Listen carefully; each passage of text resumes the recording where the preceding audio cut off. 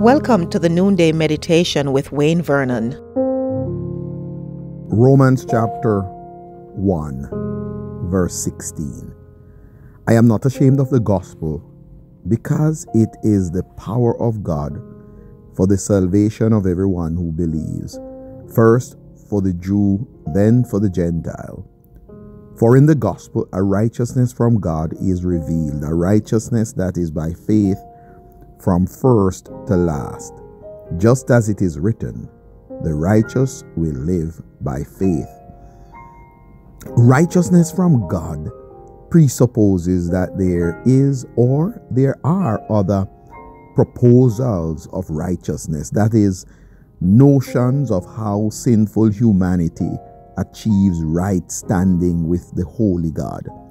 It is obvious that Paul was alluding to the Jewish understanding.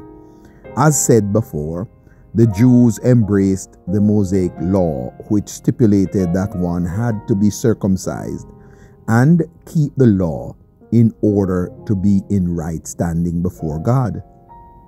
In proclaiming a righteousness from God, the Apostle Paul intended at least two things. One, this is God's plan for right relationship with himself. Also, it is God's provision for right relationship with himself. So, what of the Mosaic law, you may ask? Well, we have often spoke about progressive revelation, and that is what it is. God has revealed himself progressively to us. So in Colossians chapter 2, 16 to 19, the text says, therefore, do not let anyone judge you by what you eat or drink, or with regard to a religious festival, a new moon celebration, or a Sabbath day. These are a shadow of the things that were to come. The reality, however, is found in Christ. Do not let anyone who delights in false humility and the worship of angels disqualify you for the prize. Such a person goes into great detail about what he has seen, and his unspiritual mind puffs him up with idle notions. He has lost connection with the head, from whom the whole body, supported and held together by its ligaments and sinews, grows as God causes it to grow. In Galatians 3:21 to 25, is the law therefore opposed to the promises of God? Absolutely not. For if a law had been given that could impart life, then righteousness would certainly have come by the law. But the scripture declares that the whole world is a prisoner to sin, so that what was promised, being given through faith in Jesus Christ, may be given to those who believe. Before this faith came, we were held prisoners to the law, locked up until faith should be revealed. So the law was put in charge to lead us to Christ, that we may be justified by faith. Now that faith has come, we are no longer under the supervision of the law. Hebrews chapter 10, 1 to 4. The law is only a shadow of the good things that are to come, not the realities themselves. For this reason, it can never, by the same sacrifices repeated endlessly year after year, make perfect those who draw near to worship. If it could, would they not have stopped being offered? For the worshippers would have been cleansed once for all, and would no longer have felt guilty for their sins. But those sacrifices are an annual reminder of sins, because it is impossible for the blood of bulls and goats to take away sin. Loved ones, it is only the blood of Jesus Christ that saves. Let us be truly grateful today that we're saved by his sacrifice for time and for all eternity. Let us be grateful that the righteousness of God, the right relationship with God, is by the salvific work of Jesus Christ.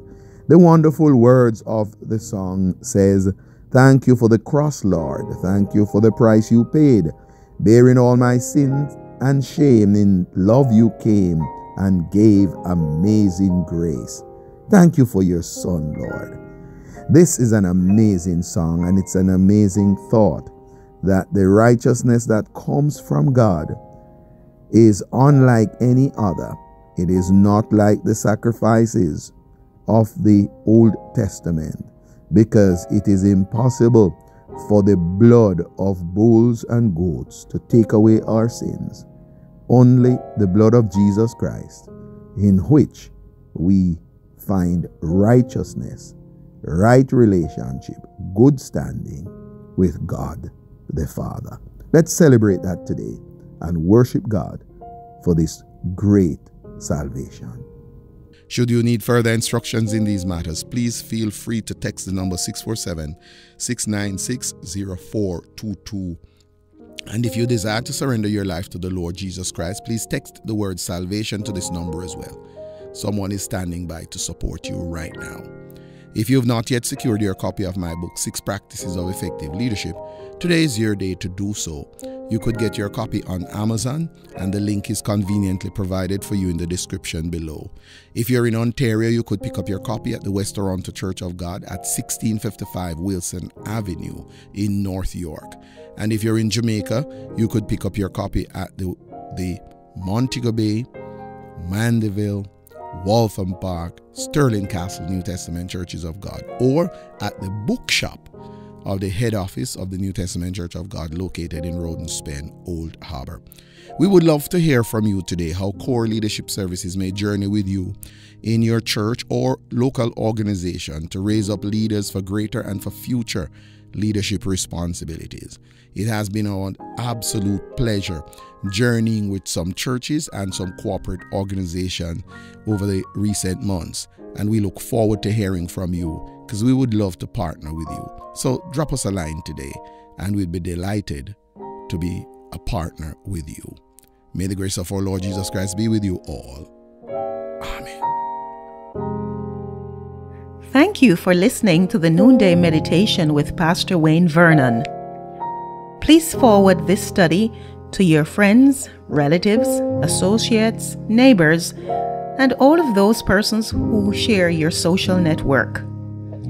If you have a prayer request, please feel free to communicate with us, and we will commit to supporting you in prayer. Until we meet again on Monday. Shalom.